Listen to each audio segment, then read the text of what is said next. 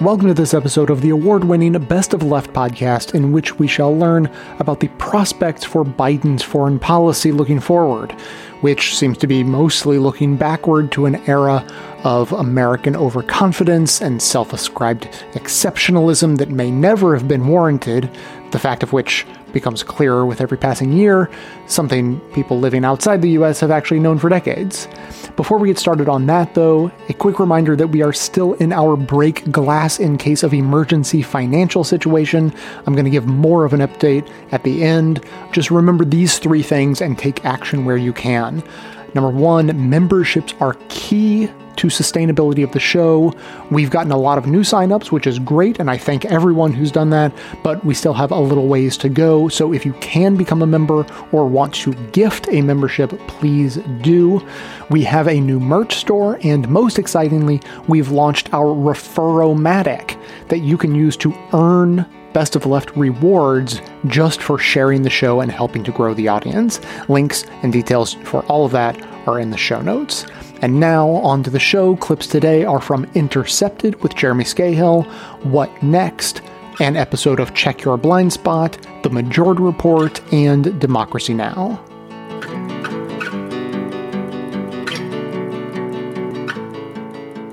Kelly, on that front, give us an assessment of the kind of foreign policy ideology that Joe Biden represents.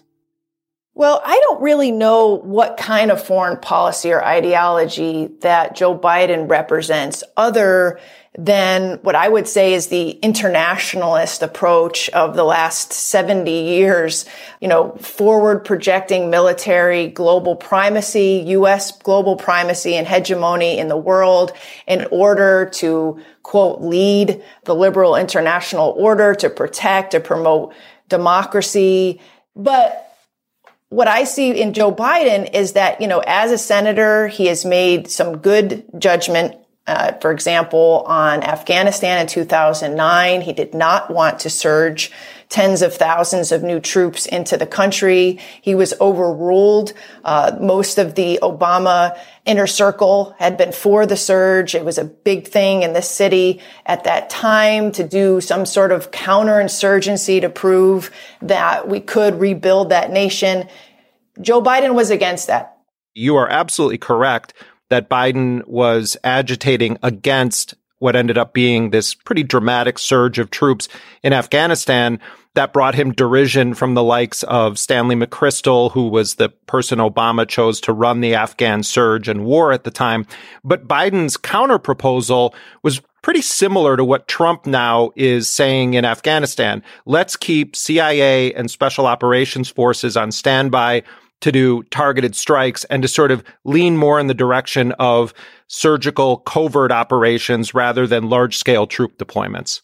That's right. And I get the sense that Biden, as opposed to having his own ideology that he is sort of acting from, he listens to people around him. And I feel like he's listening quite a bit to military voices. And if you listen to anybody, particularly David Petraeus, for example, he was on an event recently talking about how leaving a force of 2,000 to 5,000 troops in Afghanistan would be quite appropriate, and that we would be maintaining a footprint and in that country to counter any terrorist flame-ups, or to help continue this sort of institution building and not let our allies down. And I feel like that is the overriding approach from the military, that they are insisting that we have some sort of footprint there. And you're hearing it echoed now within his small coterie of transition team members and nominees.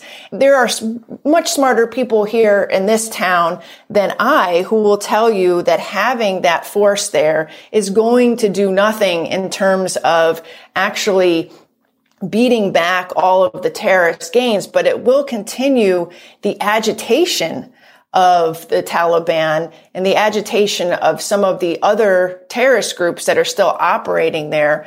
And so this whole idea to maintain a footprint is really just the military not being willing to give up and admit, quote unquote, defeat in this war. but it still maintains a huge forward operating presence because you have support and contractors, which would still be in the country, and it would still be stretching ourselves too thin with blood and treasure and keeping these deployments going as they have been for the last 20 years. What I think one of the most remarkable aspects of the Trump era is just the sameness of U.S. policy when it comes to foreign entanglements, wars, militarism. I don't think you can make a credible case that Donald Trump is somehow wildly outside the scope of normal imperial business under both Democrats and Republicans. When you look at his scorched earth policies in Syria, when you look at his wielding of economic sanctions, when you look at his kill 'em all strategy in Afghanistan, as well as his support for Saudi Arabia in Yemen. And in fact, Trump himself authorized greenlit ground operations in Yemen. He's dramatically expanded drone strikes and covert operations in Somalia, but that was kicked off by the Obama-Biden administration. I think when you strip away the rhetoric, you'd be hard-pressed to make a case that when it comes to so-called national security policy, Donald Trump was some radical outlier in the scope, particularly the post-9/11 scope of U.S. national security policy. I'm curious your thoughts on that. Yeah, I mean, I totally agree with you, and I don't mean to sugarcoat Trump's record. You know, I mean, you're absolutely correct. And I think one of the least reported elements of his national security policy has been the not only continuing of the drone war, but accelerating it in Somalia. So you're correct. It's not like he went in like the bull in the china shop that they all talk about. I mean, we have the same policies pretty much in Syria, in Somalia, in Afghanistan, in Libya, even Iraq. You know, policy directives have changed. People have gone in and out.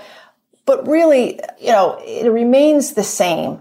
I think what they just want is one of the elite establishment creatures that they are used to, that make them feel good about themselves, good about our placement in the world. Everything's okay. Get the weirdo out of the White House, and then we can go on and restore, you know, business as usual. As Secretary of State, I nominate Tony Blinken. He's one of the better prepared for this job. No one's better prepared, in my view. Anthony Blinken, Tony Blinken, is the nominee for Secretary of State. He is a very well-known interventionist. He backed the regime change war in Libya. He wanted more military action in Syria. Blinken now sort of is trying to step away from the Saudi genocidal war in Yemen, but he was a crucial key player during the Obama administration in advocating for increased sale of weapons to Saudi Arabia. In fact, it was Blinken who went to Riyadh in 2015 as a representative of the Obama administration to announce that the U.S. was expediting its weapons deliveries to Saudi Arabia. And he actually said in a press conference that the Saudis were, quote, sending a strong message with their war in Yemen. Kelly, pick it up from there on Tony Blinken.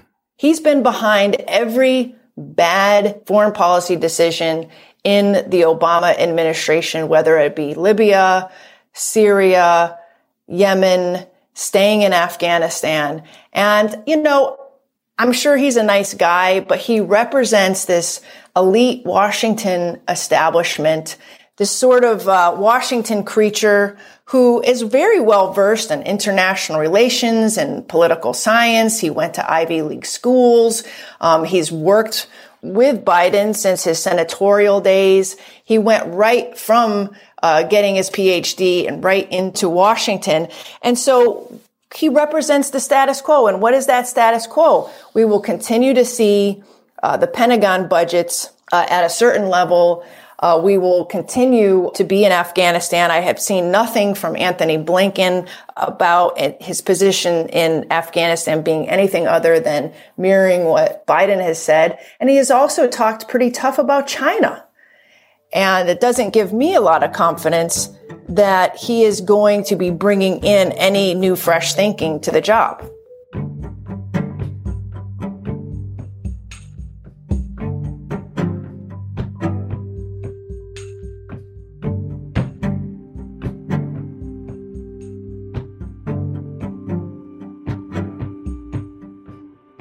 Peter's views about American leadership aren't exactly popular in some Washington political circles. That's because for years, most American diplomats have seen themselves as essential players on the world stage. Peter does think the U.S. can be helpful abroad, but that argument that if America dialed back its dominance, chaos would ensue, Peter's not buying it. I'm not against the United States' involvement and partnership or solidarity at all. What I am against is the notion that we believe that we have some unique right and ability to, as you said, and as Biden said, sit at the head of the table. There may be moments when we sit at the head of the table, but I think that the problem with this metaphor of sitting at the head of the table is it does not acknowledge that we have the capacity to not only to do good, but to do enormous harm. And that when we essentially give ourselves the right to set the rules ourselves, we don't take sufficient account of the fact that we are not even often abiding by those rules. We and no other country left the Paris Climate Agreement. We and no other signatory to the Iran nuclear deal left the Iran nuclear deal. We, and in the middle of a pandemic, and no other country left the World Health Organization. We invaded Iraq in clear violation of international law. We have basically made the World Trade Organization dysfunctional because we have vetoed all appointments to its main panel. We have our record of not ratifying international treaties on things like preservation of the oceans, the rights of women, children, and the disabled, the regulation of arms sales, the regulation of the cluster bombs, nuclear nonproliferation, war crimes and genocide is unparalleled among any country in the world. And I think the American exceptionalist narrative, which simply takes American innocence as a given, so that when we do things that are wrong, it's simply a mistake, it's out of character. But when other countries do things that violate international law, that's a reflection of who they really are. I just think a lot of people in the world don't buy that. Well, I want to talk about when you began to see this way, because my understanding is that you haven't always had this perspective. What was the turning point for you looking back?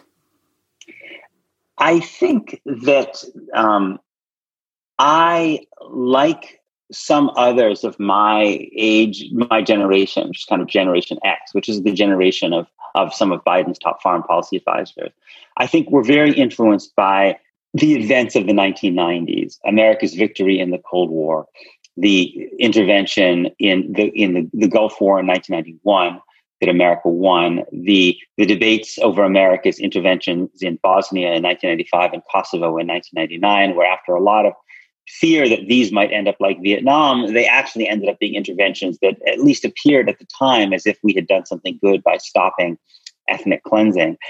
I think this set of experiences, the 90s was a period of expanding democracy, a period where America raised its budget deficit, I think led to an excessive faith on my behalf in both American power and American virtue in terms of the way we practiced foreign policy overseas.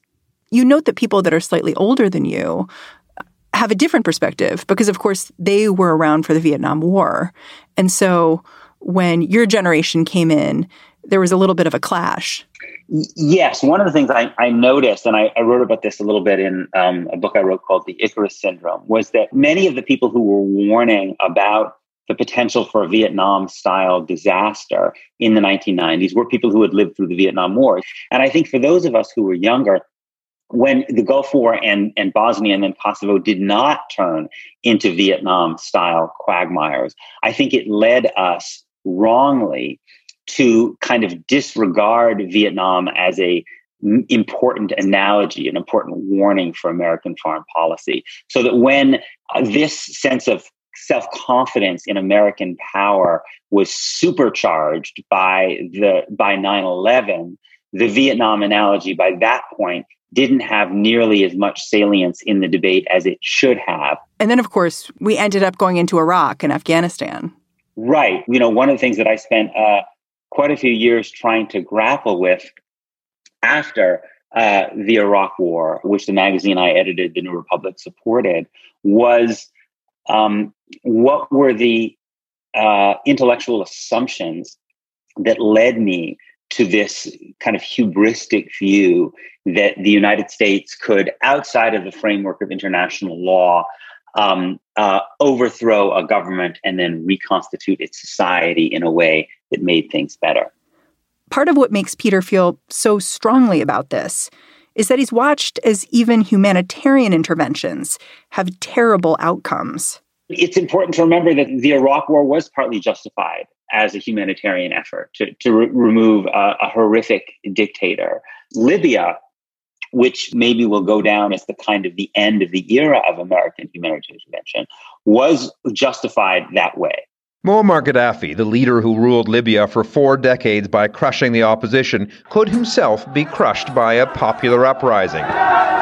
The U.S. calls it a reign of violence by Colonel Muammar Gaddafi and his cohorts, and it's setting in motion a range of options to stop it. Nothing is off the table. When he was asked about his worst mistake as president back in 2016, Barack Obama's immediate answer was the U.S. intervention in Libya.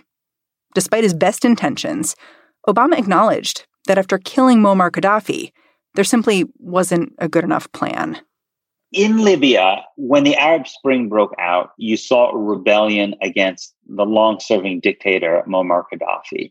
And Gaddafi responded to that by cracking down very brutally against the rebels, and he appeared on the verge of an even more brutal crackdown. And there was some interest among America's European allies in at least using air power to stop him from being able to do that. And Barack Obama reluctantly agreed to join with Britain and France and other NATO allies to do that. And it then turned, ultimately, what that led to was the overthrow of Gaddafi. But Gaddafi was not replaced by a kind of a government that could represent all of the Libyan people and bring a functional liberal democratic government. What ultimately happened was the country fractured into different factions who kept fighting with one another, and the two factions were supported by different groups. And so ultimately what Libyans got instead of a brutal dictatorship was civil war and a failed state. And that led Obama and others to question whether we had done the right thing by intervening militarily. Yeah, when the United States was considering an intervention, I wonder what that conversation was in Washington. I think there were folks who felt that it would be a stain on America's conscience if we simply stood by and let Gaddafi carry out what looked like there could be mass killings. And I totally understand that impulse. I think it comes from a genuinely good place. And yet, I think one of the really hard lessons, painful lessons that I think people have learned is that states can be fragile. And the alternative to a brutal dictator is not necessarily an inclusive liberal democratic government. Oftentimes, what dictators leave in their wake, especially if they're toppled militarily, is state collapse. Especially if the United States is not willing to invest and its partners invest massively in a project of nation building, as we were not willing to do in Libya. So it's hard to look at Libya today, which remains a failed state in a state of civil war with many outside actors preying upon it, and say that Libya is better off because the U.S. intervened. And we're talking about Joe Biden and his team and what they might mean for U.S. intervention and this idea of American exceptionalism. And I think it's important when we talk about a circumstance like Libya, these characters have been around for a long time, like the incoming Secretary of State, Anthony Blinken. He was there for that decision. And as I recall, he and Joe Biden disagreed about what to do. Yes. Interestingly, Blinken was more interventionist on Libya than Biden was. They remain very close, but their instincts have been a little bit different. Again, I think Blinken himself is probably chastened by that experience. But I think that my larger concern about Biden and this team has to do with whether they are creating a set of expectations around what a kind of multilateral U.S. foreign policy can do that are unrealistic given the power dynamics that actually exist. Yeah. I mean, I see this incoming team of Joe Biden's having some of the same questions and ideas that you do. Like, I was looking at something that Blinken said when he talked about Syria and how he explicitly says, you know, we sought to avoid another Iraq by not doing too much, but we made the opposite error of doing too little in Syria. And I wondered what you thought about that, because it's another circumstance where, of course, you could go in with the best of intentions, but you're right. Like, nation building is a lot of work, and we haven't really shown that we're great at sticking around and doing it once the military side of things are over. So I wonder, looking at, for instance, Syria and Blinken's perspective on that, do you think he's toying with some of the same ideas that you are of American exceptionalism and how we should live that in the world, or not? I am very sympathetic to the fact that, given how horrific the situation in Syria has been, that Tony Blinken feels agonized about it. I think he should feel agonized about it. I think that's a credit to him. We want people who feel agonized when there's enormous human suffering. But it does not. I am not convinced of the argument that things would have turned out better had the U.S.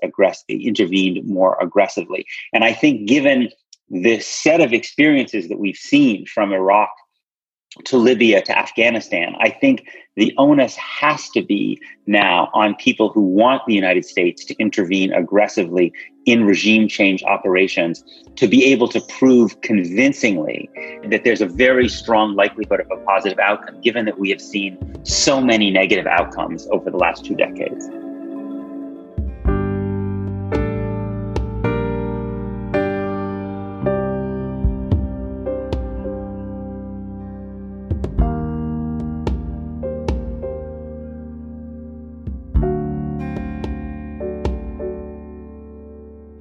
It's time once again to play America's favorite political game show. Check Your Blind Spot!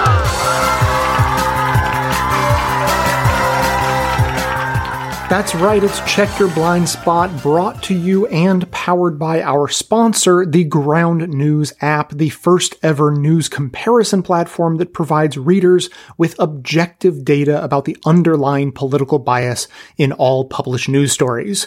The Ground News app features the Blind Spot, which highlights news stories that just aren't being covered by one end of the political spectrum or the other, so I use the Blind Spot to quiz contestants on theirs. With us today is our reigning champion, Amanda from Boston. Welcome back to the show. Thank you. Glad to be here. I am going to be telling you about news stories, and you're going to tell me which side of the political spectrum is blind to them. Are you ready? Yes. Okay, let's dive right in to round one. In whose political blind spot is this story? A Michigan lawmaker threatens Trumpers, she refers to them as, and tells them to, quote, walk lightly, we ain't playing with you, and uses the phrase, make them pay.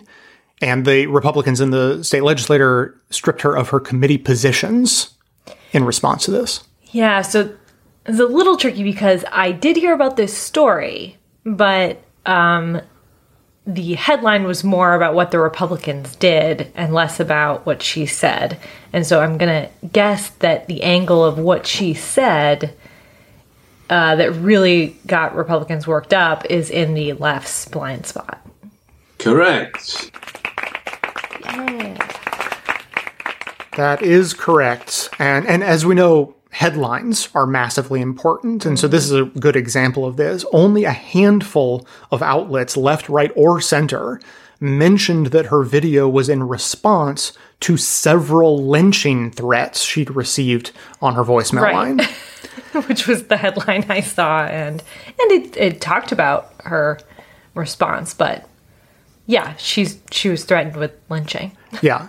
So this is a good example that on the right, they focus on what she said, and they mentioned that she claimed to have received messages. She didn't, they didn't just say outright that she actually did, even though tapes had been played. Mm-hmm. But the headline, of course, was focused on what she said, whereas on the left, the reverse happened.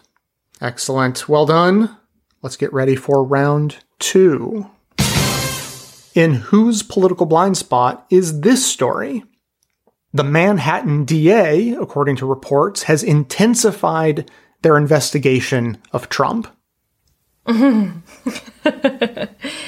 I think this is in the right's blind spot. Oh, good. Yeah, that one is pretty clear cut. To be honest, the alternate story I was considering was that Biden had won the election and that the Electoral College is about to vote. That is a real story that's being published. Right. The right wing isn't aware of that at all. Excellent. 2 for 2. Very cut and dry. Let's move on to round 3.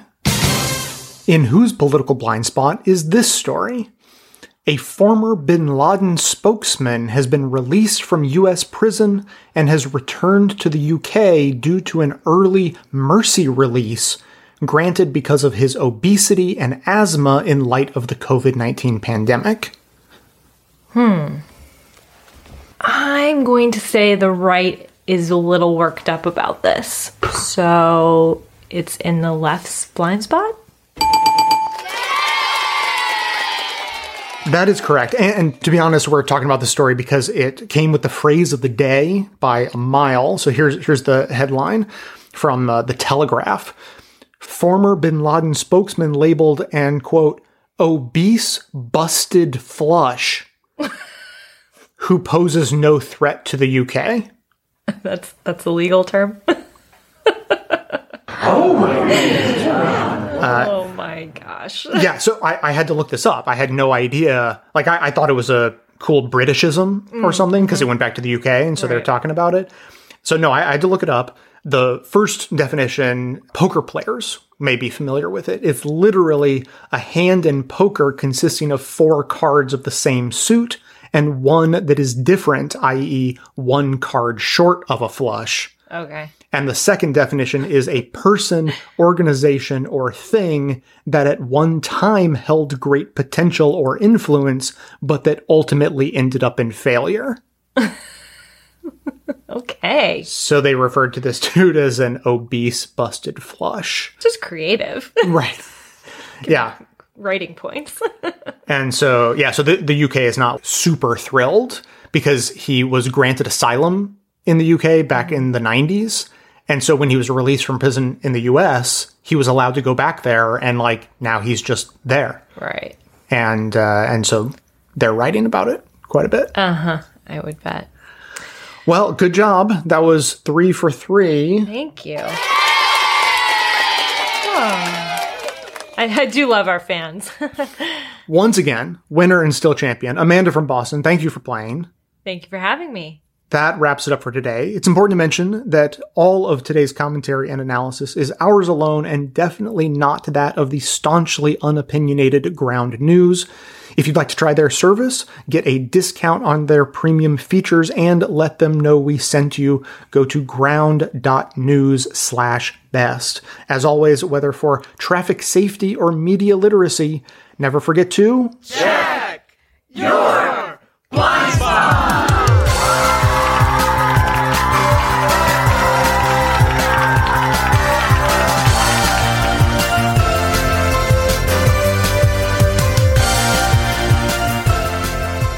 President-elect Joe Biden is assembling his national security team. On Monday night, reports emerged that he had selected former U.S. Central Command Chief General Lloyd Austin as his defense secretary. Austin, who retired from the Pentagon in 2016, would need a waiver from Congress to serve in this civilian post because he's not been separated from the military for 7 years. That's required by U.S. law. In fact, it's exactly what Trump did when he appointed General James Mattis, and it raises serious questions about the historical civilian oversight of the Pentagon. But also, Austin is yet another potential nominee who has cashed in on his military tenure in retirement and embodies the revolving door between government and for-profit war corporations. He currently sits on the board of the giant defense firm Raytheon. He's also a DC partner in a capital investment firm that invests in defense contractors. But General Austin is hardly the only example of these characters populating the incoming Biden administration and the outgoing Trump administration. In fact, Biden's national security team, much like Trump's, is shaping up to be a corporate profiteer-filled venture that highlights some of the worst special interest facets of how legalized influence peddling is done in Washington, D.C. And Republicans and government watchdogs alike are calling for answers. Senator Cornyn tweeting, "I want to see what foreign countries, if any, they have worked for." And the Project on Government Oversight's Mandy Smithberger saying, "We want to make sure that they're not beholden to anyone else and that any decisions they would make would be beyond reproach." Biden's nominees include people who are notorious hawks, people who were central to the genocidal war in Yemen, the sales of weapons to Saudi Arabia, the regime change war in Libya, the war in Syria, the assassination and drone programs, the use of economic sanctions as a deadly weapon. It is, in short, shaping up to be a kettle of hawks. Biden is still in the midst of compiling his cabinet, but on national security, it's looking a lot like a replay of the Obama-Biden militarist coterie. There are undoubtedly foreign policy areas where the Biden administration will correct the egregious actions of Trump, particularly in the case of the Iran nuclear deal. But there are also areas where Biden could prove more hawkish than Trump, particularly on North Korea, Afghanistan, and the question of troop deployments.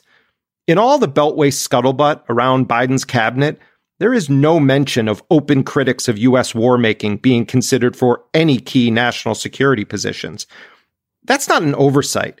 That's how the business of protecting the militarized myth of American exceptionalism is performed by the establishment Democratic Party. Joining me now is Kelly Vlahos, the executive editor of the anti-war publication, The American Conservative. She's also a senior advisor to the newly formed Quincy Institute for Responsible Statecraft.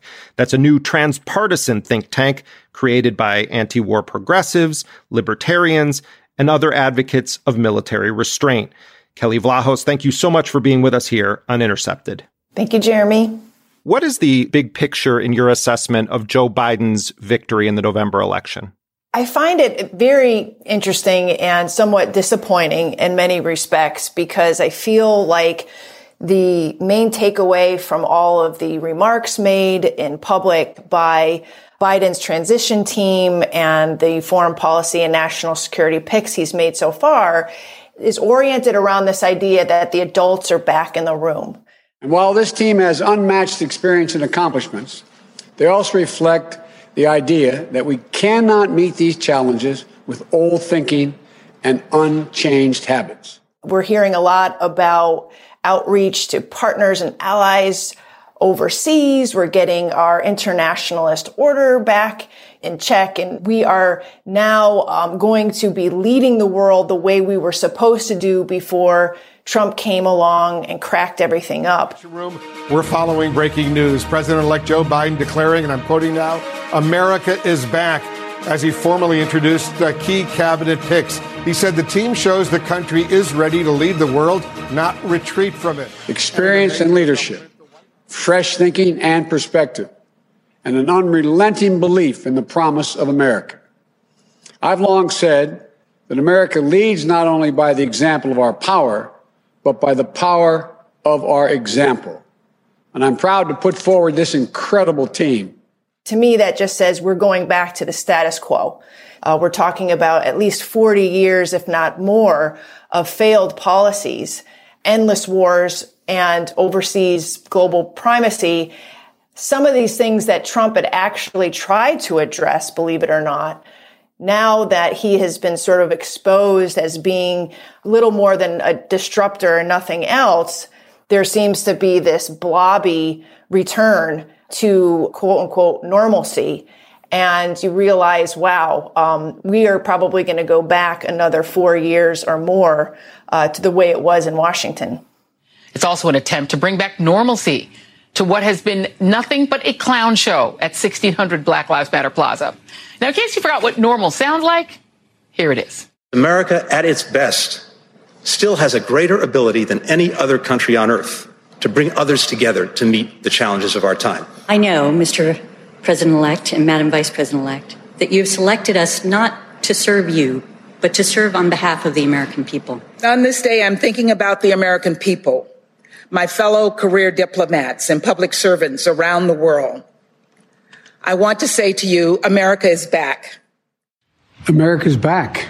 We're at the head of the table once again. I've spoken with over 20 world leaders. Set aside whatever anyone wants to allege about Trump's motivations in the 11th hour.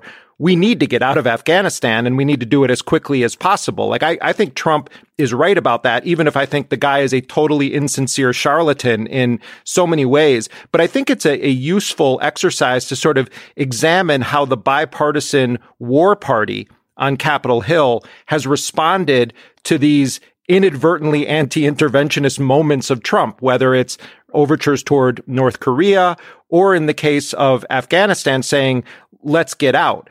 The Democrats simultaneously would tell the country that Donald Trump is the most dangerous person ever to hold that office. And then at the same time, they would vote for record-shattering military expenditures and military budgets. They would vote for sweeping surveillance powers. And they're sort of apoplectic right now at the thought that we might actually pull troops out of Afghanistan.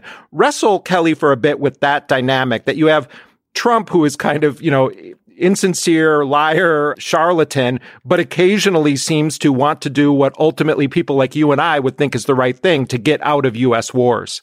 Yeah, I think wrestle with it is like the perfect description of what I personally have been doing in the last 4 years, because I had worked most of that time as an editor at the American Conservative, which was founded in 2002 in opposition to the Iraq war policy. So we had been foursquare against these endless wars to begin with. So when President Trump, or then candidate Trump, had come out and said, listen, Iraq was a failure. We need to get out of these protracted occupations and interventions in the Middle East. It's not doing anything for our country. The war in Iraq was a big, fat mistake. All right? Now, you can take it any way you want. And when he won, we continued to champion any moves he made to get out of Afghanistan, to get out of Syria, to, basically rein in some of the impulses by more hawkish members of his team and in Congress. But then he did a lot of things that, we would not agree with, like getting out of the Iranian nuclear deal, as well as leaving a force in Syria to ostensibly protect oil, the assassination of Qasem Soleimani. And so it was a mixed bag. So yeah, wrestling with Trump, as well as his behavior, as well as his approach, his lack of governance, it was pretty tough for non-interventionists. When you talk about Democrats, though, the fact that they could not get off their butts to get us out of Afghanistan for 4 years, to actually reset that policy, to get behind the negotiations in a way that would have been helpful. And then when Trump finally makes a stand to say, I want to reduce troops there, they partner with the Republican hawks to try to press legislation that would hold back funds to actually withdraw. So you have these Democrats who supposedly are against endless wars, or supposedly for the troops, would penalize the administration for trying to get out of war. I do want to caveat that by saying there were some true attempts to get out of the war in Yemen. Both the House and the Senate passed votes that would end our assistance to Saudi Arabia in that war, and that is highly commendable. The president vetoed it, another thing that we as conservative non-interventionists were against. So there were some good things that Congress did, but I entirely agree with you that Democrats, I guess in their spite of Trump, have actually kept us from getting out of that war in Afghanistan, when the majority of Americans say in polling after polling that they want out.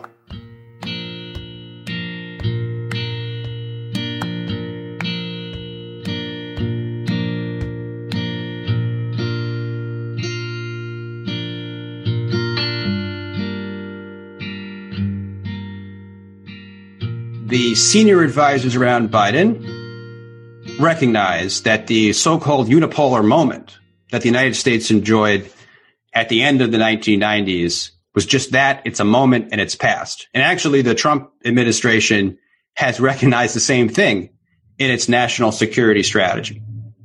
The problem is that, this could lead you in broadly one of two directions. You can say, okay, the United States, didn't even play its incredibly favorably hand well in the most propitious circumstances imaginable. Why should we think it's going to get better going forward? Let's recalculate what threats we face, what our interests are, and judiciously pull back our military force around the world. That's basically what I'm for. But what the Trump administration, the Pentagon in particular, has done is say, oh, this is a problem, and now we need to get tougher.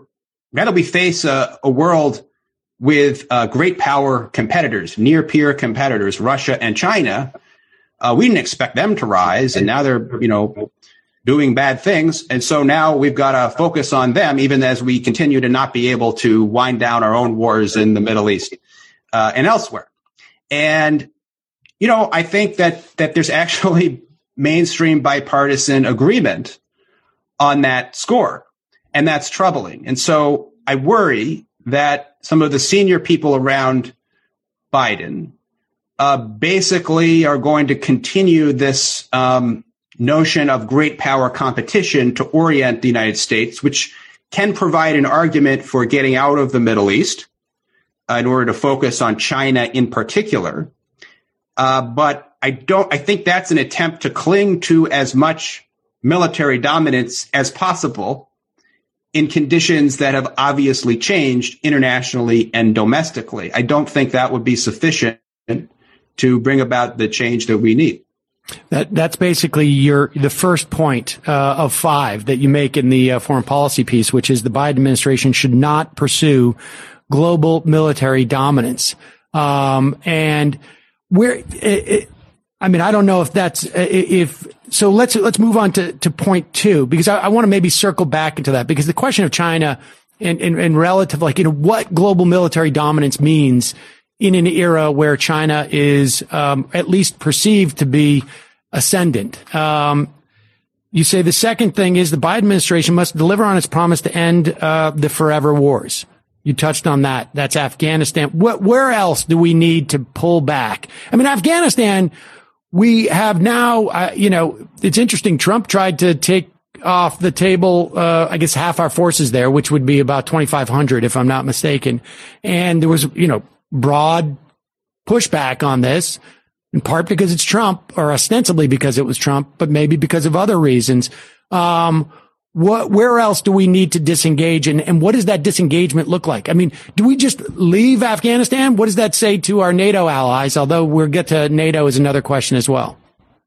Yeah. So, we've got a forever war framework via the War on Terror that spans across good portion of the globe, the greater Middle East, North Africa, Afghanistan included in there. The U.S. has ground troops, not just in Afghanistan, but also in Iraq, still, Syria, and Somalia. And I think the Biden administration, not just to secure our interests and protect our people, but also to restore a modicum of credibility with the American people, should bring those conflicts to a close in a clear way over the course of its 4 years. It really would not be a good thing if the next candidate can run saying, Joe Biden has prosecuted the forever war still, and there's just overwhelming support.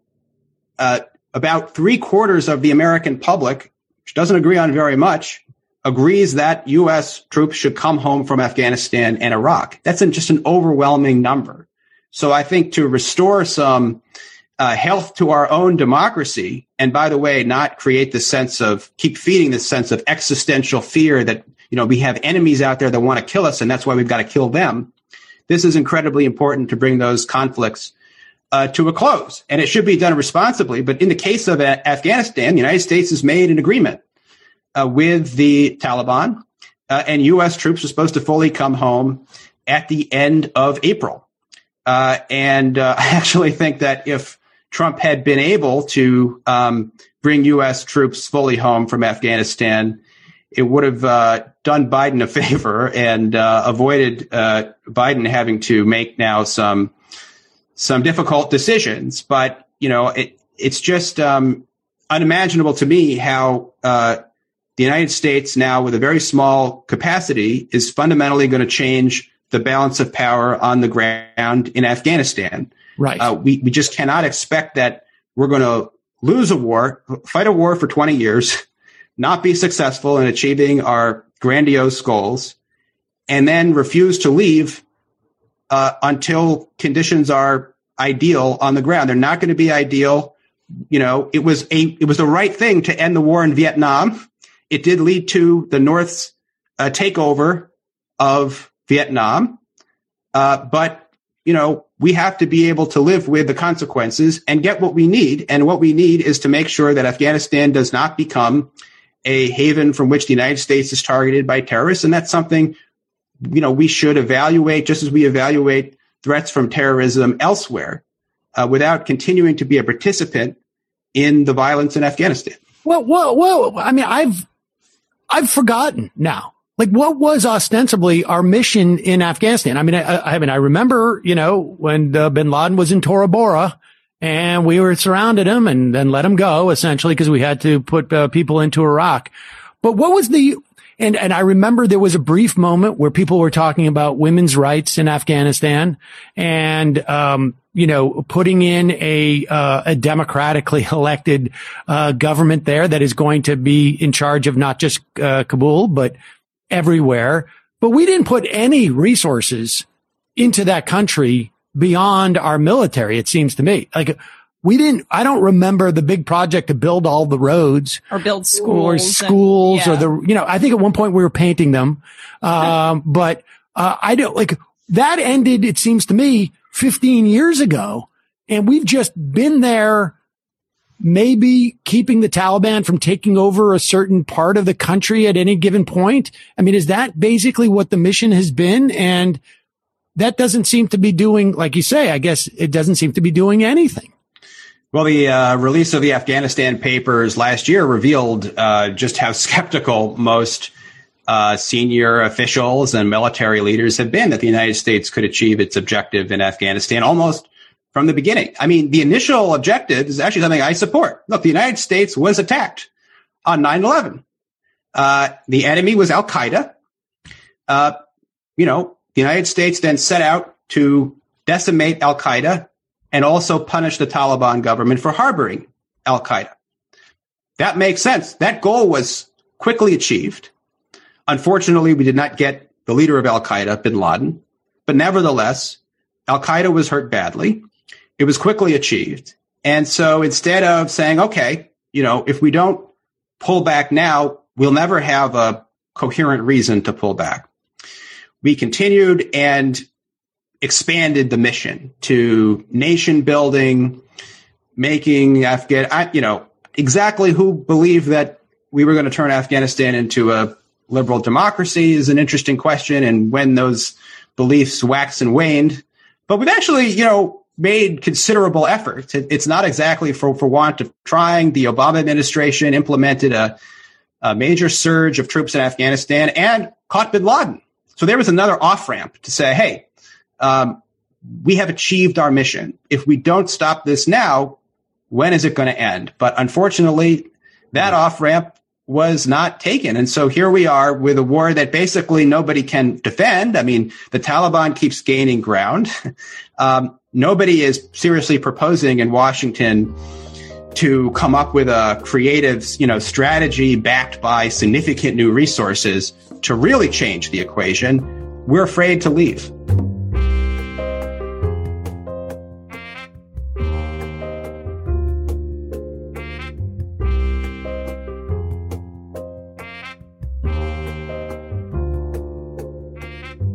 wonder if you think President Trump's term has been kind of an experiment here, because while Trump involved himself abroad a bit, like in North Korea, in the Middle East, the last 4 years, the U.S. has withdrawn from the international stage. What's happened when we did that? Well, I don't think it's quite right to say the United States is withdrawn. I would say the United States has wielded its power in different ways. The United States has been extremely unilateral, levying sanctions on all kinds of countries, even countries that are traditionally our allies. We have withdrawn from all, we were not great about signing up for international agreements already, but we've withdrawn now from a kind of unprecedented number of them. So I think what we've seen with Trump is not, as I think it's sometimes described, isolationism, but unilateralism. Essentially the notion that American power should be bounded by no authority, legal or moral, beyond what America sees as is it in its own narrow self-interest. And I think that that has really eroded whatever was left of the belief in much of the world that the United States was pursuing a kind of common good in the world. It sounds like a more extreme version of what was already happening.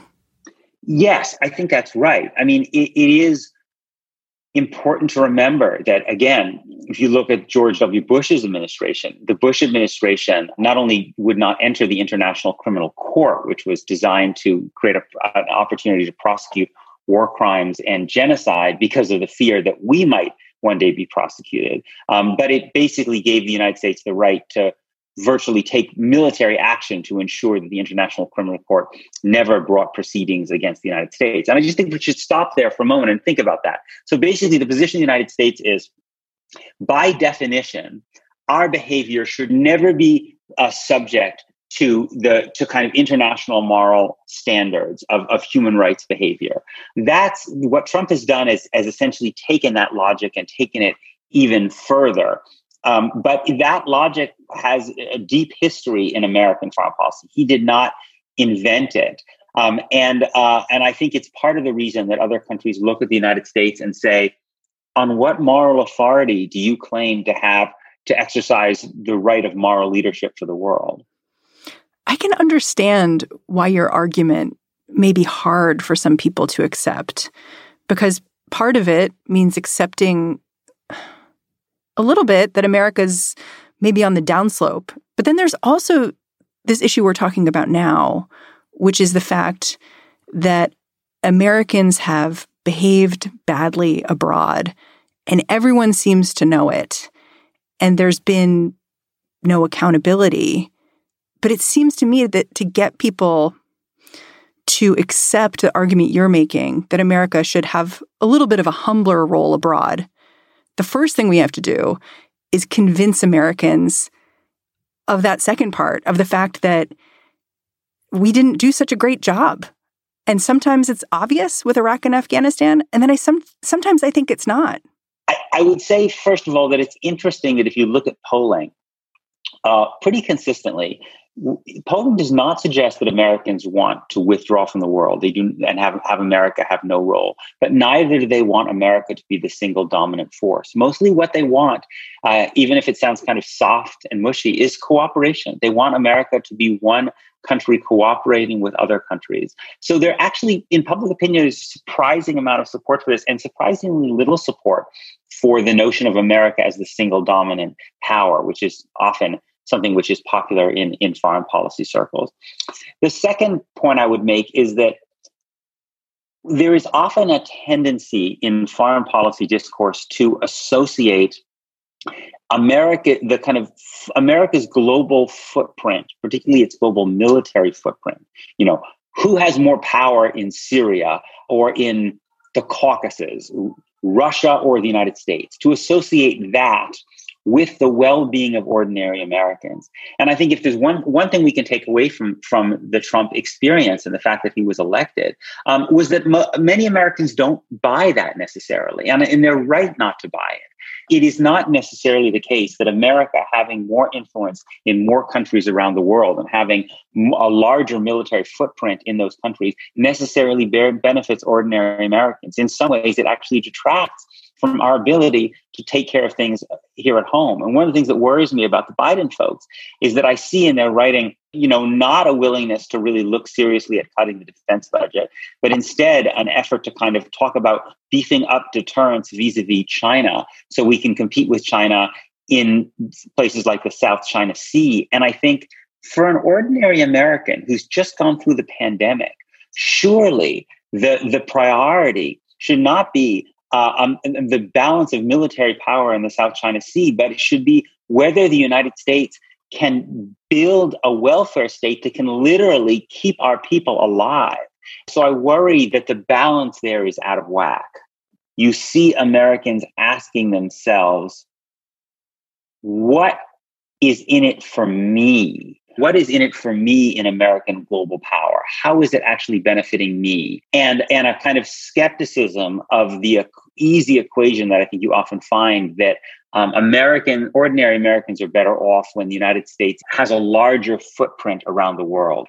It may well be that if America were to retract some of its military influence and power around the world and redeploy some of those resources and energy towards trying to build a more functional society at home, that actually Americans at home would benefit from that.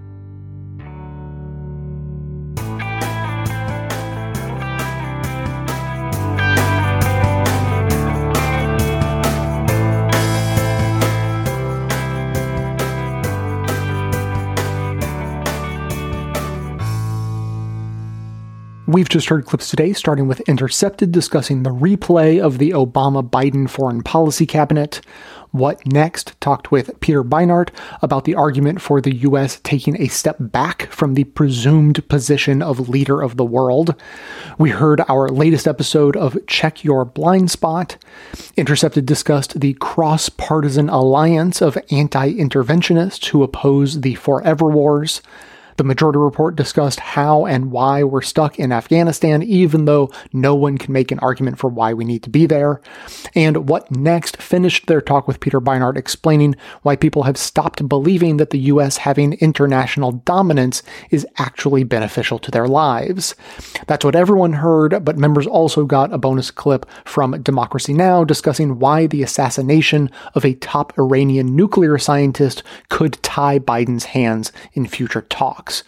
For non-members, that bonus clip is linked in the show notes and is part of today's transcript, so you can still find it if you want to make the effort. But to hear that and all of our bonus content delivered seamlessly into your podcast feed, sign up to support the show at bestoftheleft.com or request a financial hardship membership because we don't make a lack of funds a barrier to hearing more information. So every request is granted, no questions asked. We have a couple of voiced mails for you today discussing the connection between the Confederacy of the Southern United States and its origin story in Scotland. The first one we're going to hear is referencing that episode and the Jacobite uprising in Scotland of the 1700s. I think that's all the context you need.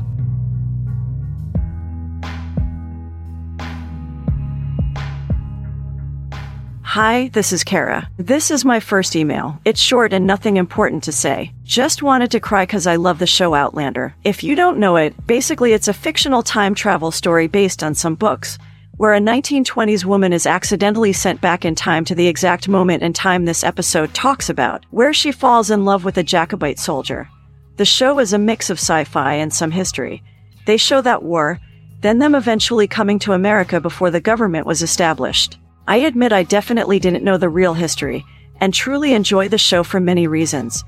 But damn, now that I know this history and how the show definitely portrays it as a romantic underdog story, I'm a bit conflicted now. I'm very invested and honestly I'll still probably watch. But ugh, it's gonna be a little more difficult. Though luckily in the show the main character is against owning slaves and feeds to a more modern audience. But still, I was sad to think I couldn't watch a show I genuinely enjoy for the characters and story quite the same way again, and that it actually has a bit of a mixed message, even if it is technically fiction. Like how much I cried when in the most recent episodes he put his kilt back on after several seasons where he couldn't wear it for the story. Then he brought everyone together by burning the cross. In the context of the show, it's a high-emotion positive moment, This hard lefty cried her eyes out. But through history, that moment isn't quite the same based on that episode. Hi, this is Kara. This is my first email. It's short and nothing important to say. Just wanted to cry because I love the show Outlander. If you don't know it, basically it's a fictional time travel story based on some books, where a 1920s woman is accidentally sent back in time to the exact moment in time this episode talks about, where she falls in love with a Jacobite soldier. The show is a mix of sci-fi and some history. They show that war, then them eventually coming to America before the government was established. I admit I definitely didn't know the real history, and truly enjoy the show for many reasons. But damn, now that I know this history and how the show definitely portrays it as a romantic underdog story, I'm a bit conflicted now. I'm very invested and honestly I'll still probably watch. But ugh, it's gonna be a little more difficult. Though luckily in the show the main character is against owning slaves and feeds to a more modern audience. But still, I was sad to think I couldn't watch a show I genuinely enjoy for the characters and story quite the same way again, and that it actually has a bit of a mixed message, even if it is technically fiction. Like how much I cried when in the most recent episodes he put his kilt back on after several seasons where he couldn't wear it for the story. Then he brought everyone together by burning the cross. In the context of the show, it's a high-emotion positive moment. This hard lefty cried her eyes out. But through history, that moment isn't quite the same based on that episode.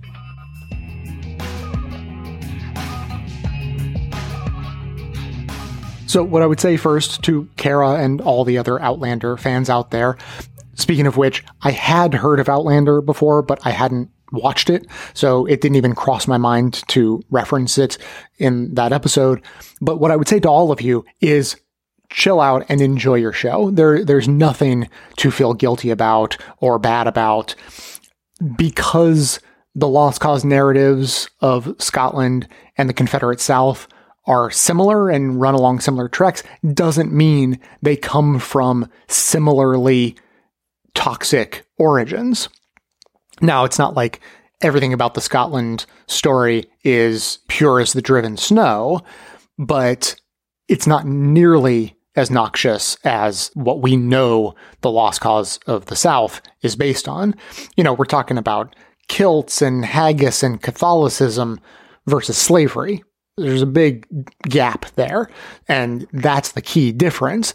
The reason why the Lost Cause of the Confederate South is terrible and should be banished from everyone's minds is because it is based on slavery, and no one should build a fantasy world to defend that. The fantasy world that the Jacobite story is defending is, I mean, it's the whole fantasy world of the divine right of kings and all of that. And so that's fantasy on top of fantasy. But having your king be in place rather than another king be in place, or your religion be in charge versus another slightly different religion be in charge, is not inherently oppressive. And for more clarification on this, we'll hear from our second voicemail of the day, coming from a real-life Scot living presumably undercover in secret behind enemy lines in London. But because it's a voicemail, and unfortunately I don't have a Scottish accent voice, instead you get to enjoy Mark with, he's the first person to choose the In a World movie announcer voice, presumably to help conceal his identity even further. Hi Jay, this is Mark from London. From Scotland originally. I always enjoy your show, but I found your recent episode on Lost Causes particularly interesting. I had considered the parallels between the romanticization of the Jacobite uprising in Scotland and the cause of the Confederacy in the southern states of the USA, but I had no idea that there was actually a direct link between the two phenomena, although not as foul a cause as that of the Confederacy.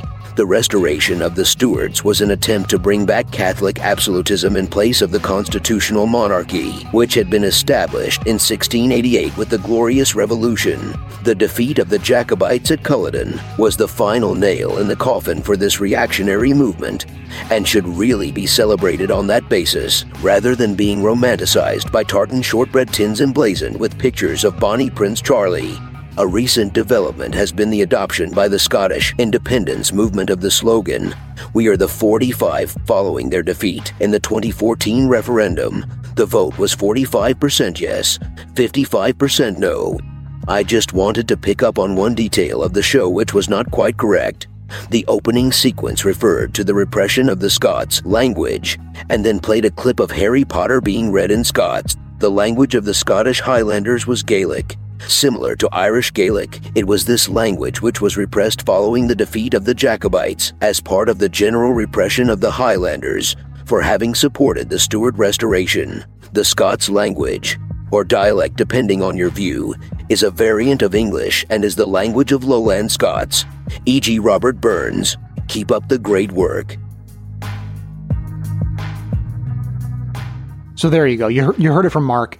If you want to watch Outlander and still feel good about it, even knowing the ultimate historical connections between the Jacobite Rebellion and the lost cause of the Confederacy, I think you should go right ahead, because that connection looks a lot worse for the Confederacy than it does for the Jacobites.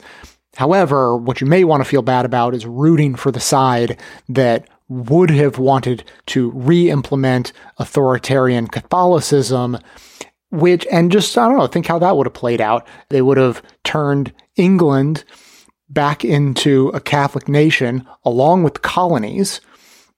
And then here in the US, there would be so many more statues of the Virgin Mary. I mean, like so many more. And you want that on your conscience? I don't know. Quick last note on the Jacobites, though. My absolute favorite little tidbit is whatever happened to Bonnie Prince Charlie? You hear about him waging this rebellion and losing and going away. And then what happened? Well, this is my favorite little bit. So for the uninitiated, you just need to know that Bonnie means beautiful or good looking. So like you might hear reference to a bonny lass, or the Bonnie Banks of Loch Lomond, or Bonnie Prince Charlie, obviously. And so one sign in a museum in Scotland says, after Culloden, when Bonnie Prince Charlie was defeated, Charles, unable to raise support for another uprising, eventually died, alcoholic, disillusioned, and no longer Bonnie. Now, the last thing today, as I promised at the top, I'll give you a little bit more of an update on our impromptu emergency fundraiser that we have going on right now. I announced a couple episodes back that we lost our Amazon affiliate program funds, which is the equivalent, or was the equivalent, of about 400 members. And I hoped beyond hope that we could maybe recoup that somehow. And so the update is that with new signups and gift memberships and existing members increasing their monthly or yearly donation, I've done the math. It's a little complicated, but I think we've recouped about 250 members worth, which is amazing. I don't think we've ever had that kind of boost in funding from memberships and donations all at once, ever. So that is, on one hand, amazing and excellent, and on the other, not quite there yet. So we just have to keep talking about this. But I mean, remember, we are not just trying to squeeze more and more money out of the existing listeners. We are trying to expand our listenership as wide as possible. So just to reiterate, if you can sign up for a membership or want to give a membership away as a gift, then that is fantastic. You know how much progress we've made. We just need to make a little bit more. Given the size of our audience, 150 people is simultaneously not that much, but also it's the holiday season and we're in the middle of a pandemic, and there are a lot of reasons why people don't want to part with their money. And I would just say that this show, at the level that it is running, with the production value and time that is put into it, has a lot of expenses. It's not just my life giving me enough money to survive. We have researchers to pay. We have Amanda who does everything behind the scenes. There's software and services and hosting and just all the things. Like, Amanda made a list the other day that I don't have in front of me, but it's like shockingly long, the number of things that we just have to pay for to help make the show run. And so we just have to keep raising money because going backwards isn't that much of an option. It's hard to get to the level we are and then decide, well, let's just do it cheaper. Let's just do less research. Let's just not have researchers, or let's just not do this or that. Like, to go backwards is really difficult. And frankly, I don't think anyone wants that. I obviously don't. So we just have to keep looking for ways to expand the audience. I'm excited about the Referomatic, and I think we have great rewards for you if you take the time to sign up, which is obviously free. You just put in your name and email address, and when you refer people to the show using your link, which creates a really easy, seamless way for people to sign up. So it's something that you can put on social media, you can email to people, send a text message to people. It makes it really like one tap easy for people to sign up, which is great. That I feel like that's one of the sticking points with podcasts a lot of the time, is not quite sure how to do it, or even if you know how to do it, there's a little bit of a hassle. Sending a referral link makes it as easy as anyone can make it to sign up for a podcast. So if you do that, then we have great rewards for you, including obviously me thanking you on the show. And look, honestly, amazing smartphone wallpaper images that Amanda and I created that we're super proud of and really want for people to be able to see and enjoy. So you just have to refer 5 people to the show, and that's the first reward you get. So check that out. The links to everything we want you to do are in the show notes, and we appreciate you doing whatever you can do to help us get through this unexpectedly tight financial period that we're going through right now. So as always, keep the comments coming in at 202-999-3991 or by emailing me to j@bestofleft.com. That is going to be it for today. Thanks to everyone for listening. Thanks to those who support the show, of course, by becoming a member or purchasing gift memberships at bestofleft.com/support. Thanks to everyone who helps make the show possible, Dion and Aaron and Amanda and the monosyllabic transcriptionist trio, Ben, Dan, and Ken. We could not do what we are doing without the help of all these people. For details on the show itself, including links to all of the sources and music used in this and every episode, all that information can always be found in the show notes on the blog and likely right on the device you're using to listen. So, coming to you from far outside the conventional wisdom of Washington, D.C., my name is Jay, and this has been the Best of Left podcast, coming to you twice weekly, thanks entirely to the members and donors to the show. More true now than ever, from bestofleft.com.